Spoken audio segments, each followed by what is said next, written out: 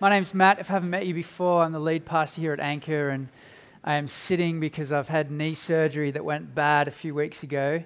We just want to say a massive thank you to those of you who have been praying for us and helping us. I've been bedbound for 2 weeks, and just really unexpected. A one-night surgery turned into a 1-week stay in hospital, and then another week in bed, and we've had sick kids and family pass away this week. It's been a tough couple of weeks, but we have felt so loved. We've had people cook us meals. We've had people come around and tidy our kitchen, take our kids to the doctors. This really is family, and so we're so thankful for those of you who have been loving and caring for us. And I'm also super thankful for Brian, who's just made everything happen. He rang me a few weeks ago and he said, "Don't worry about anything for the next week. I'll take care of it." And he just cleared my diary and took everything off my plate. And Arnaldo picked up the preaching. So I'm just so thankful to those brothers who have served you well and served me well in that. And thankful for a church that cares for each other really practically. In a time where, I don't know, I feel like everyone's cooking meals for each other at the moment. It's just like so many meals flying around. It's incredible. So just thank you. Honestly, it's been a wonderful blessing, and it's been humbling for someone who's active and fit to be so incapacitated and be served by so many. So thank you so much. I just wanted to update you quickly before we get into the sermon this morning on our Sow and Reap campaign, which happened a few weeks ago. We asked you to consider giving towards 5 projects that we highlighted for you, and I wanted to update you on what was given towards each of those projects. We asked you to consider giving towards a cross-cultural mission project, and $325 was given towards that. And at the moment, we're still praying through who we might give towards. In fact, Brad emailed me last week to say he felt the Lord had placed a missionary couple on his heart. But if you have other suggestions that you would like us to consider praying through them, please send them our way. But $325 was given to Overseas Mission. We partnered with Compassion, or at least we will, to help increase children's education levels, and $1,050 was given to Compassion. Church planting, we're going to send Dave some money. $250 was given towards church planting there, as well as what will be given on the 23rd when he comes. Staffing, $1,025 was given towards future staffing projects. Nothing was given towards the building, and maybe that's just too far off for some of you. Like 10 years down the track, you're like, I'll give to that when it comes. But having said that, during the middle of our Sow and Reap campaign, this church, along with many others, gave ridiculously generously towards Viv and Jake Leishman, and Brian set up an online campaign. I think it's close to $25,000 that has been given, as well as for those of you who gave to Anchor, which we'll be passing on an additional $875. So we recognize that many of you in the midst of our Sow and Reap campaign have been generous towards Viv, and that is completely fine. We love that. So I just want to thank you for your generosity, and thank God for stirring a spirit of generosity amongst his people. It's such a wonderful thing to be a part of a church that is generous. God has been good to us, super good to us, and so we want to be a generous church. So I'm going to pray, give thanks for that, and ask that God would speak to us through the scriptures. If you've got a Bible, you want to open it up to 1 Peter chapter 5. We're going to be in the first 5 verses of that this morning. If you don't have a Bible, the verses will be on the screen behind me. And if you have come this morning, you've never owned one, we would love to give you a Bible as a gift, and you can pick one up at the welcome desk this morning. But let me pray for us, and we'll come before God in his word. Gracious Father, we thank you that you are good. We thank you that you have been abundantly generous to us, and I thank you for the generosity that you have stirred amongst your people here at Anchor to give towards these projects, to give towards Viv and Jake Leishman. Father, I thank you for the people who have been so generous of their time, of cooking meals, of caring for those in need. Father, I thank you that we get to be part of a family here. And Father, as this shepherd stands before your people, the flock this morning, broken and crippled, I thank you, Jesus, that you are the chief shepherd, that you are on the throne, that you reign, that you are good and glorious, that your word is living and active. And I pray this morning that as I speak, you would take your words, apply them to the hearts of your people, and by your Spirit transform us. We pray this in Jesus' strong name. And those who agreed said, Amen. I'm sitting down. I feel a bit like Rick Warren, although I think he sits with like a bar table up here. It's a bit higher, but this is my like Rick Warren preaching style. I remember reading a leadership book by leadership guru John Maxwell, Christian author, pastor, and just all-round leadership legend. And I remember reading this statement that he said, everything hangs or falls on leadership. Everything hangs or falls on leadership. And when I first read it, I thought to myself, I feel like it's a bit of an overstatement. I mean, there's a lot of factors that go into the success or failure of an organization or a church. But the longer I've been in leadership, the more I've realized that is actually more and more true. So much more so true of the church, whose ultimate leader and chief shepherd is Jesus. But everything really does hang or fall on leadership. And to be honest, as I read a statement like that now, it fills me with a sense of overwhelmed and inadequacy at times of the task that I've been called to as a pastor at Anchor. And it is a wonderful privilege. But I believe that statement is true. Everything hangs or falls on leadership. I mean, we're familiar, aren't we, with the successes and failures of leaders? One of my personal heroes has been Pastor Matt Chandler of the Village Church, Texas, head of the Acts 29 network that we're a part of, and a person whose leadership I've seen up close and personal, been able to benefit from, of sitting in a room with a guy like that. And his leadership is phenomenal. He's a brilliant leader, pastor of a church that's tens of thousands and planted other churches that they've sent off. A wonderful leader whom I admire. But we're all familiar, aren't we, with other stories of leadership failure. Personal heroes of mine within our network that have failed massively. None other than the Royal Commission into Institutional Childhood, that's child abuse that's happening at the moment. There's a huge failure of leadership. Churches, pastors, elders that stand before a commission and say, we didn't report a pedophile to the police because we dealt with them according to our own law. That's a joke. That's a failure of leadership. Churches should, they probably won't, but they should crumble and fall as a result of this commission, where they have harbored thousands of pedophiles because they've dealt with them according to their own law. I recognize that many of you here this morning have been burnt by church leaders in the past, and it's a miracle of God's grace that you are even here. Or maybe for you this morning, you wouldn't call yourself a Christian, and church leadership, pastors, ministers, priests, that just fills your head with suspicion, and potentially that's accurate and fair. And so this morning what I want to do is look at 1 Peter chapter 5 and think about the issue of church leadership and eldership. So if you've got a Bible, go there now, 1 Peter chapter 5, starting at verse 1. We're going to read the first 5 verses. And whilst a lot of this stuff is pertinent to elders, that is the pastors of churches, these principles that we will see here are applicable to every level of leadership, whether that's leadership in the business world, leadership in the church, leadership in the home. So I hope this is beneficial for everyone. And in the end, if you're a part of a church, then you sit under leadership, and so this is important. So 1 Peter chapter 5 verse 1 says this: So I exhort the elders among you as a fellow elder and as a witness of the sufferings of Christ, as well as a partaker in the glory that is going to be revealed.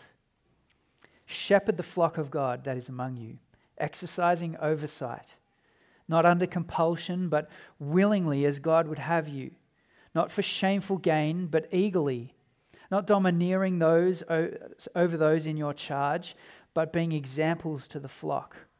And when the chief shepherd appears, you will receive the unfading crown of glory.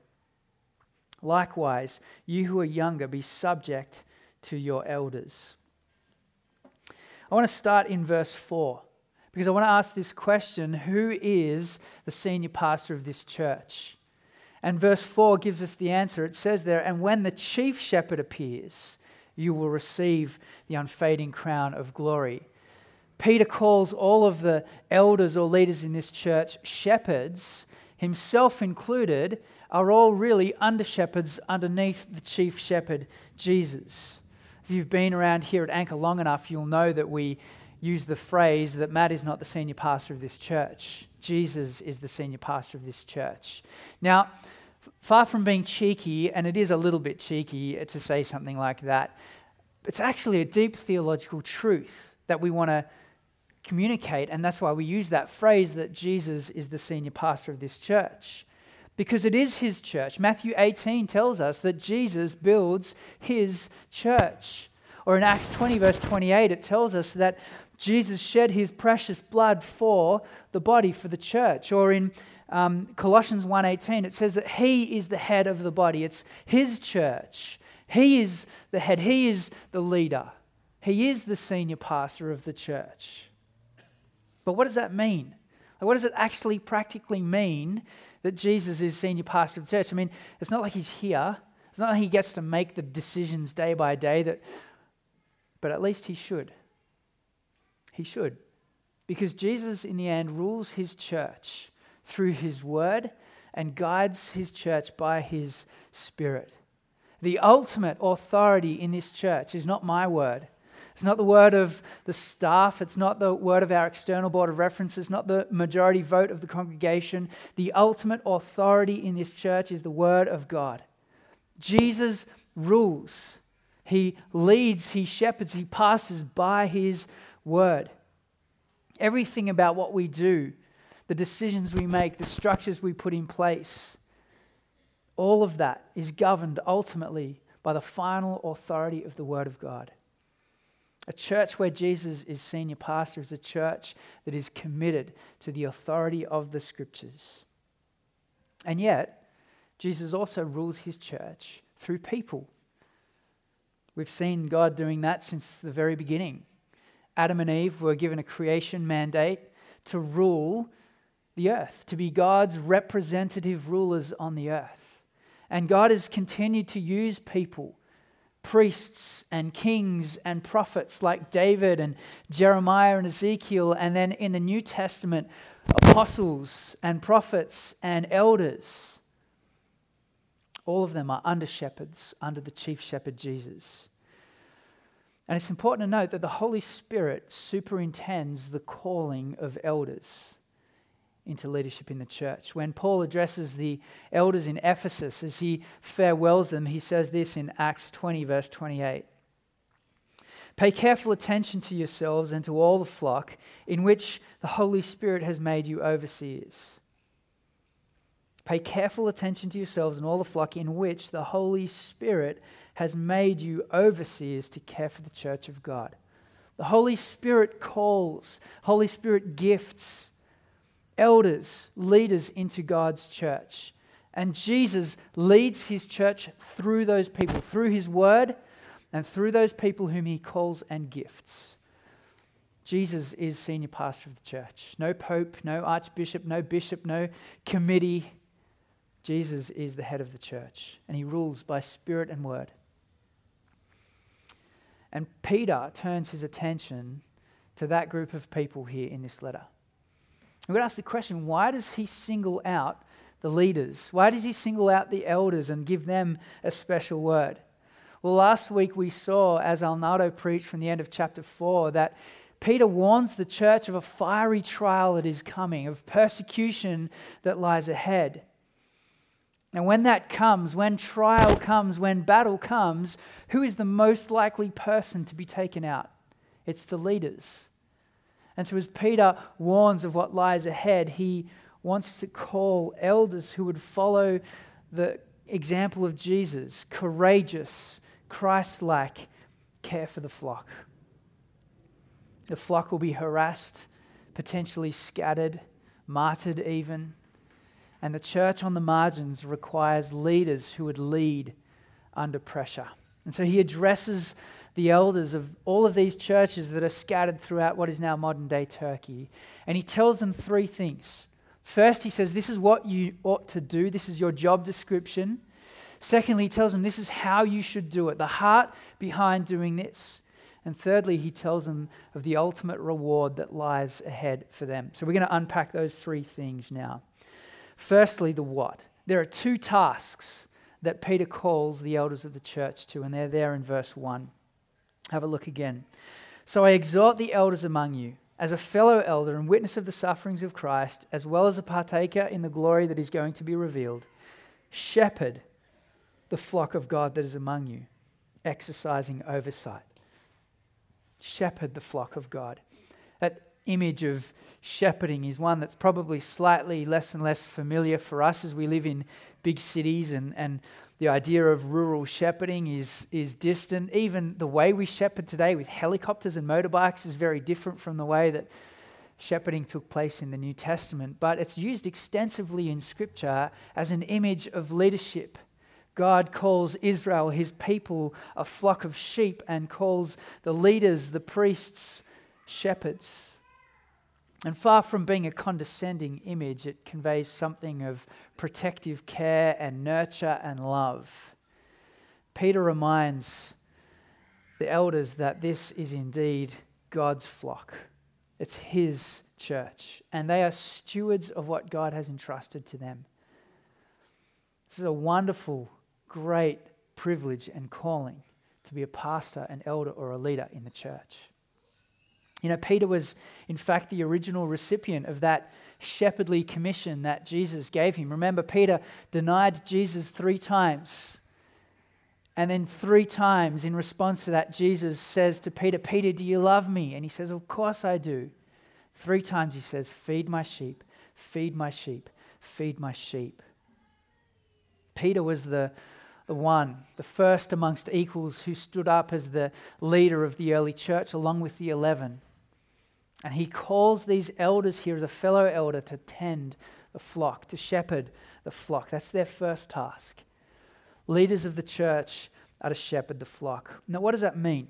It means a number of things. Firstly, it means that shepherds are to feed the flock. They're to teach the scriptures and do what I'm doing this morning. Open the Word of God and allow Jesus to speak to your hearts, to teach truth, to apply the gospel to your heart. They're to feed the flock.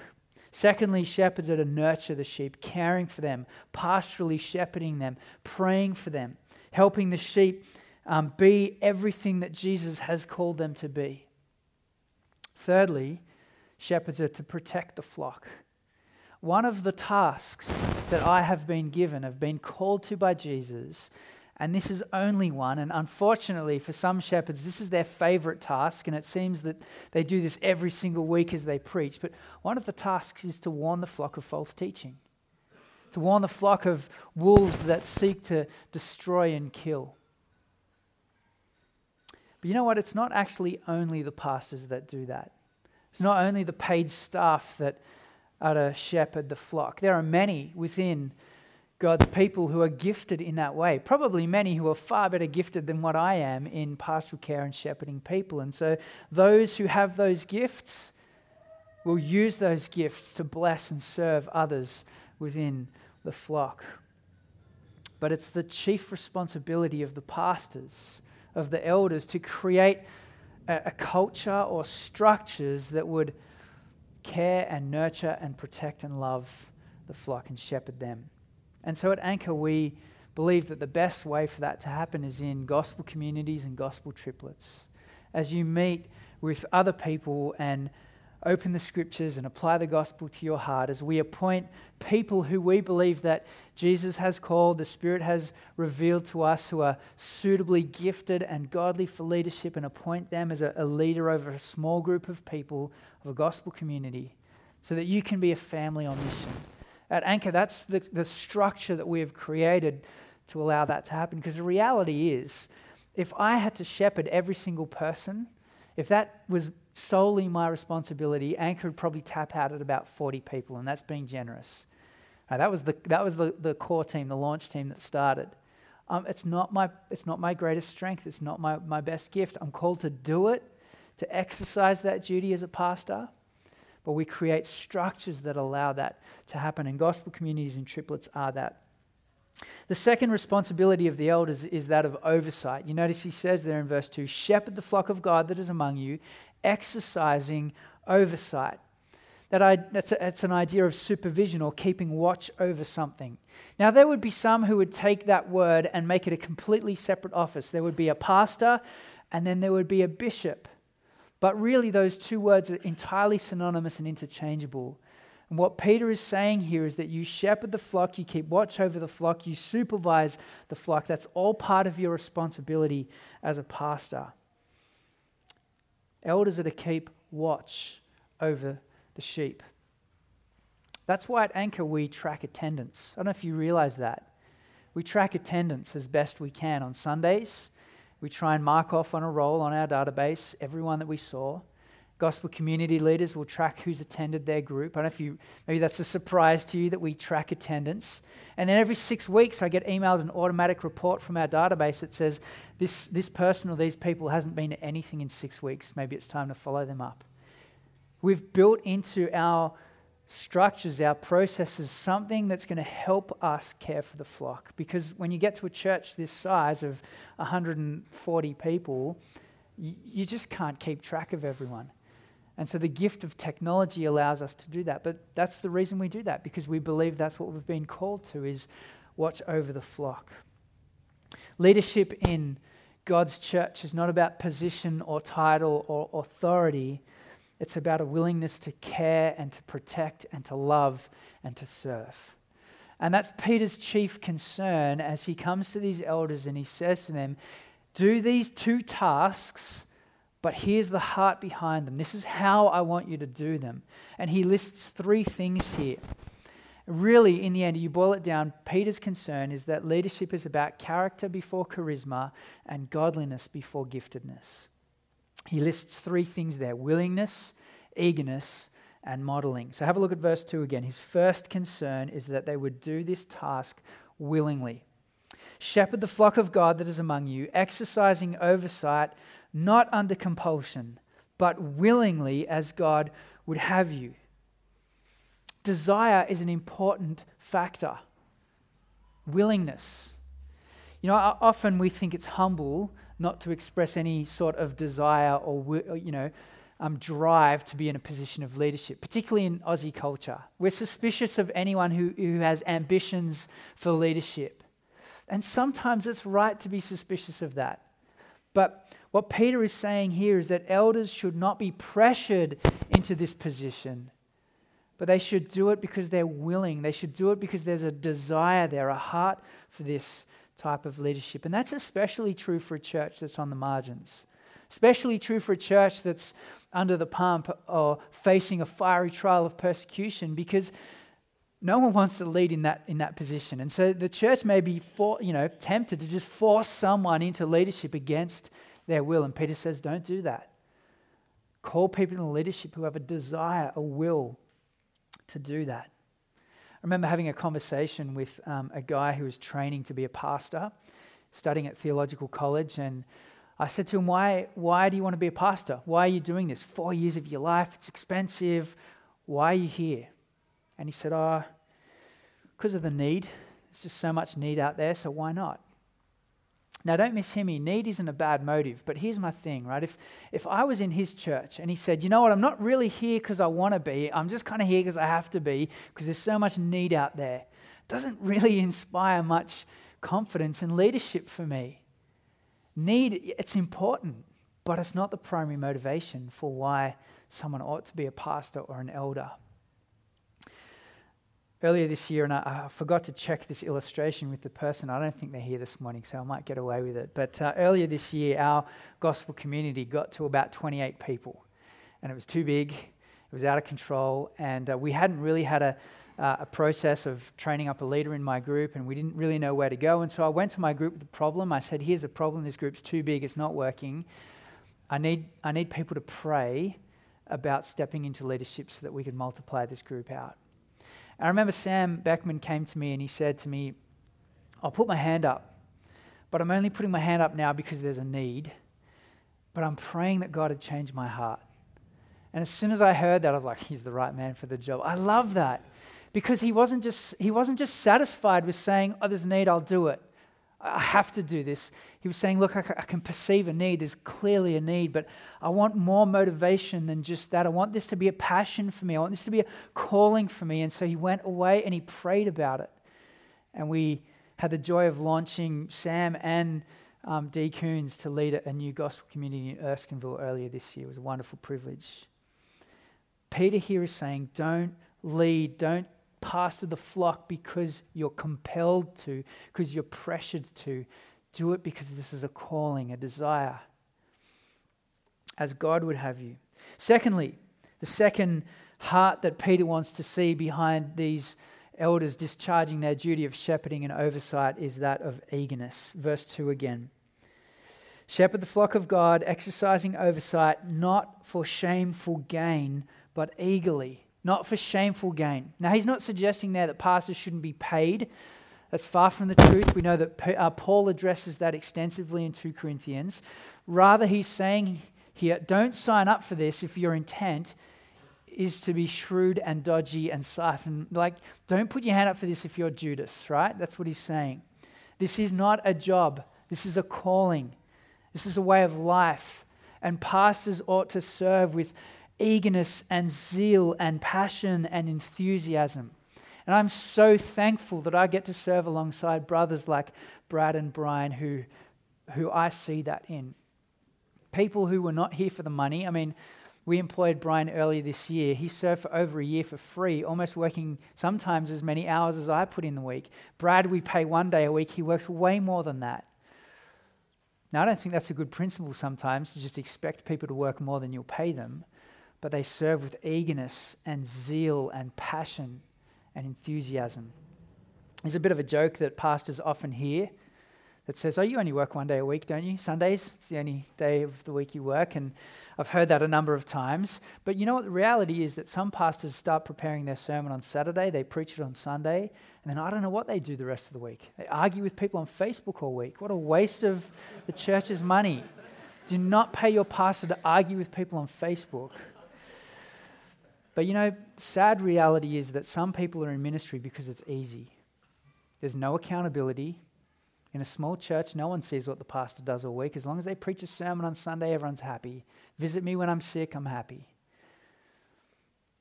It's a sad reality, and I don't think this is true. I'm not aware of anyone in Australia that's like this, but there are many pastors who fly in private jets, own multiple sports cars, and live in massive mansions.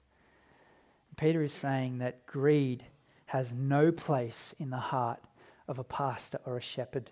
This is not the place for that. The third motivation, the third heart that Peter wants to see for elders is a heart that is willing to live a life that sets an example. Have a look at verse 3. So, shepherd the flock, exercising oversight with willingness and eagerness, and thirdly, not domineering over those in your charge, but being examples to the flock. And I think Peter here is reflecting the words of Jesus from Matthew 20, where Jesus said this, but Jesus called them to him and said, you know that the rulers of the Gentiles lord it over them, and their great ones exercise authority over them. It shall not be so among you. But whoever would be great among you must be your servant, and whoever would be first among you must be your slave. Culturally, the leadership of the day was harsh and domineering and overbearing and highly authoritarian. And Peter is calling here for a different style of leadership to the one that they see in their culture. You know, I was reading in my prep this week that the church in the Soviet Union, under very harsh authoritarian leadership, the pastors reflected the leadership of the culture around them. They couldn't see past the leadership style of their culture, and they didn't allow the scriptures to shape their leadership style. And that's what Peter's saying. He's saying, don't let this Greco-Roman type of leadership shape the leadership in the church. Lead like Jesus did. This isn't leadership that says, do as I say. This is leadership that says, do as I do. Follow my example.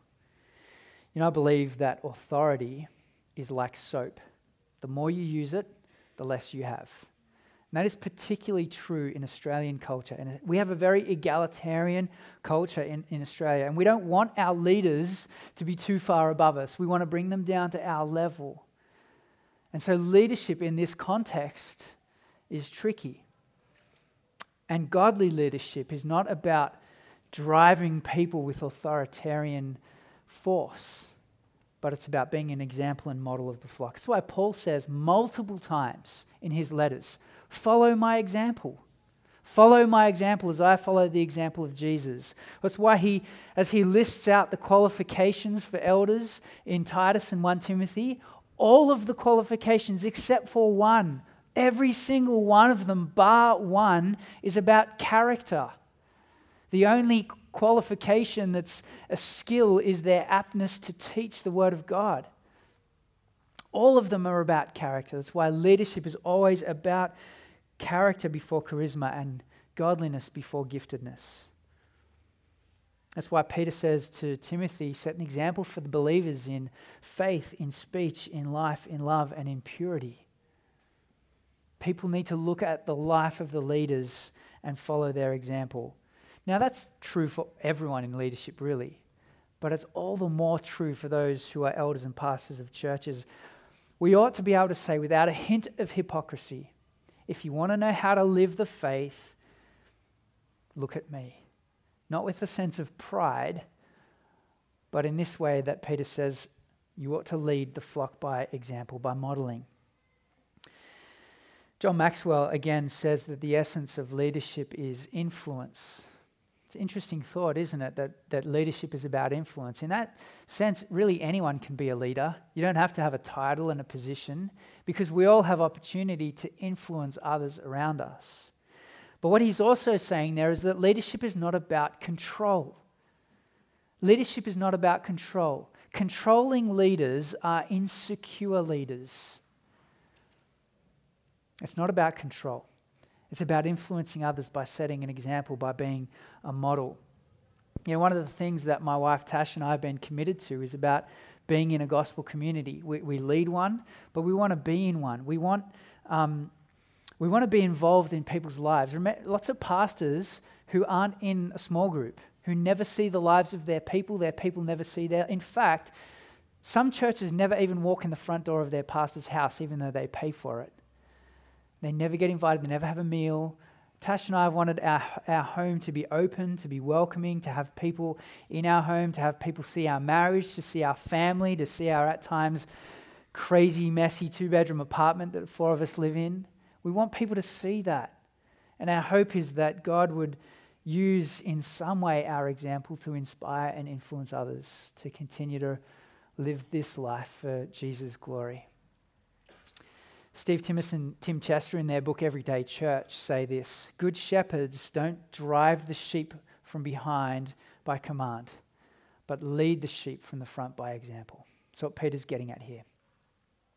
I can't think of anyone in my life who's I've seen exemplify that more than my last pastor of the church that I came from, Multicultural Bible Ministry out west, than Pastor Ray Galea, a man who consistently led by example, multiple ways. One of the ways he did that was our church was in the middle of a building project. We needed $140,000 in a week. And he stood up before the church and he said, this is what we need to do if we want to get this building happening. This is what we need to do. And here is what Sandy, my wife, and I are contributing to this. And he told the church exactly how much they were going to give. Not out of a sense of pride, but leading by example. He's not the pastor who stands before the church and says, all of you build my church building. I've seen him do it in multiple ways, calling the church to follow his example as he follows the example of Jesus. Here at Anchor, we've got a 30-page leadership handbook. It's big, it's meaty, and we give it to everyone who is going to be a gospel community leader or is going to be a worship leader at the front here. We believe that this is a part of our teaching ministry. And we ask people to read it, and we lay out in that handbook all of the expectations that we have for a person in a position of leadership. Because what we want to see is we want worship leaders who worship from the stage, whose worship here is an overflow of their all-of-life worship of Jesus. We want gospel community leaders to shepherd the flock out of the overflow of them being shepherded by their chief shepherd, Jesus. Leadership is important to us, and so we've got a high bar of leadership here. That's why we say if you join our church, you can't be in a position of leadership that teaches for the first 6 months, because we want to see your character. We want to see the fruit of the Spirit. We want to see godliness. We want to see you being faithful with small things before we'll entrust you with much. Leadership is crucial. Now, let me just say a quick thing here about the authority office of elders. You'll notice in verse 5 there, Peter implies that elders are earthly spiritual authority. Verse 5, likewise, you who are younger, be subject to your elders. That word subject is the same word that he used back in chapter 2 to talk of other relationships of authority between a master and their servant, between a husband and a wife. And so here he says that the elders have authority, spiritual authority in the church. Now, he probably mentions young people there because of the proclivity of young, and in particular young men, to think that they know better, that they're God's gift to the church, and if they were just given the reins and the steering wheel, they could do this thing a whole lot better than the people who are currently leading it, right? And so, I mean, that was certainly me at 20, right? And most of the young men in the room, maybe in a few years, you'll realize that there's a bit of that in your heart as well. Peter is saying that the elders have spiritual authority in the church. The writer of the Hebrews says this in Hebrews 13:17. He says, obey your leaders and submit to them, for they are keeping watch over your souls as those who have to give an account. That's sobering. Let them do this with joy, not with groaning, for that would be of no advantage to you. Elders are temporary, earthly, spiritual authority in the church. And despite the fact that many have been burnt and hurt in the past by church leadership, doesn't mean we throw the baby out with the bathwater at that point. Because this is the way that God has called his church to be led, by Jesus, through the word, and through suitably called and gifted men who would lead the church. Now, rather than pride or power or position motivating this type of leadership, Peter here says that there is an eternal reward that lies ahead. I'm going to skim through this real quick because we're running out of time. Verse 4, and when the chief shepherd appears, you will receive the unfading crown of glory. The picture here that Peter uses is the image of a leafy kind of crown or wreath that was given to someone who won an athletics event or the Olympics. They would be given this crown, and the crown would, after a while, fade and die because it was made of a plant. And Peter here is saying that there is a crown that lies ahead for you that will not fade. And that this crown, look, it's hard to know whether that's some sort of special gift reserved for pastors or really just eternal life itself, or maybe just the joy of knowing that you serve Jesus wholeheartedly, and there are ways that in ministry, whether you're a pastor or just a leader in the church, that all of those things that you do, half of them go unnoticed. And Peter's saying it's worth it. You will be rewarded. Whatever that reward is, it's worth it.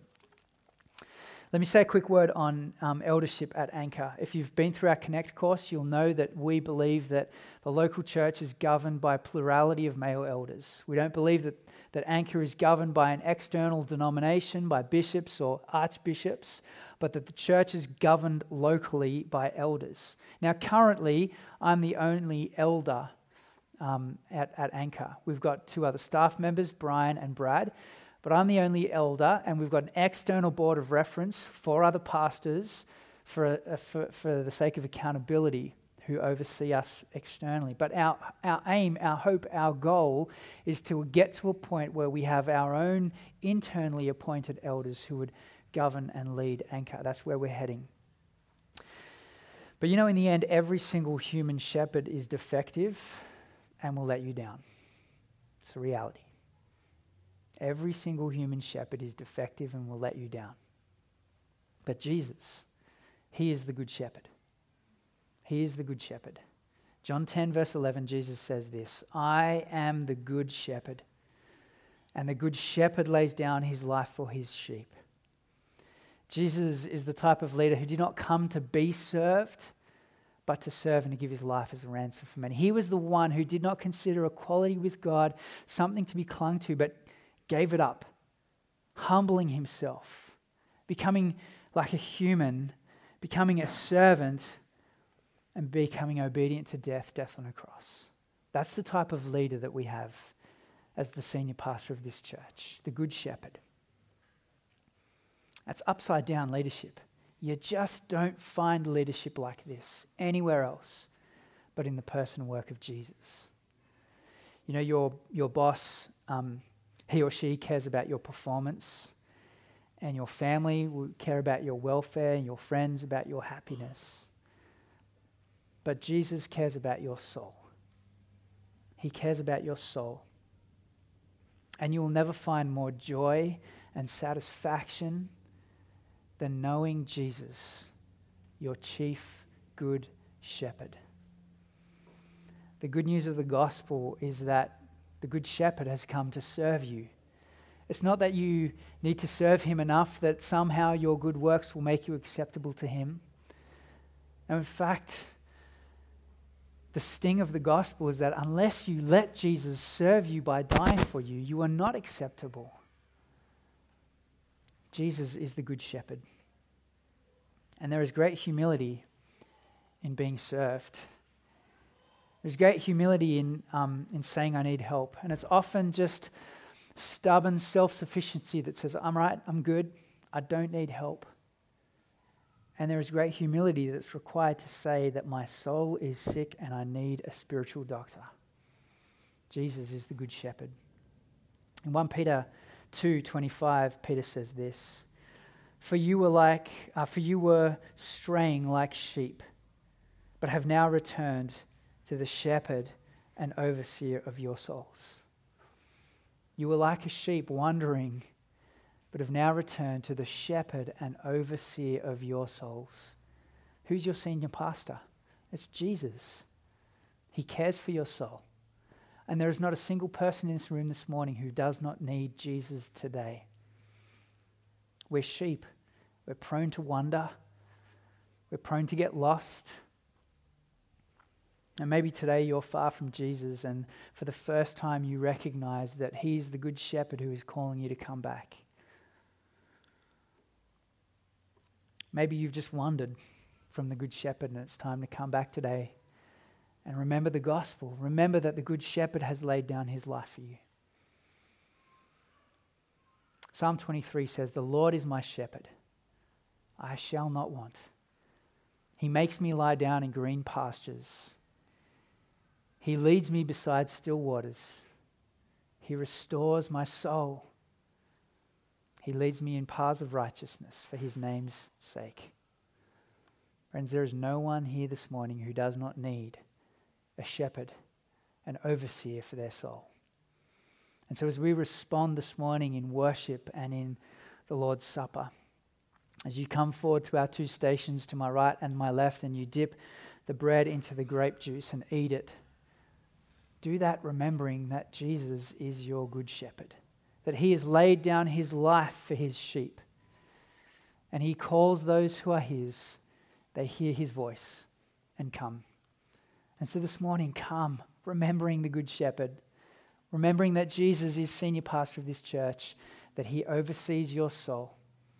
I'm going to pray. The band's going to come up. We're going to worship and respond. So let's do that now. Jesus, we thank you that you are our good shepherd.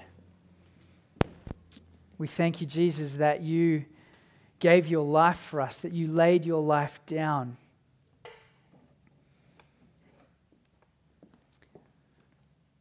Father, we know so often that we are prone to wander. Our own stubborn self-sufficiency says that we don't need you, but we know the reality is that we do every day. Today included, myself included. Father, would we come back to our chief shepherd?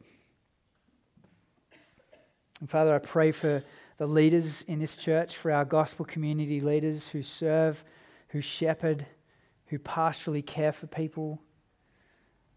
Please fill them with your spirit for that task. Help them to continue to walk with faithfulness under their chief shepherd, Jesus. Pray for our staff, Brad and Brian, myself, our families. Guard our marriages, protect us, keep us from error. May you continue, Jesus, to lead this church for your glorious name's sake. And those who agreed said, Amen.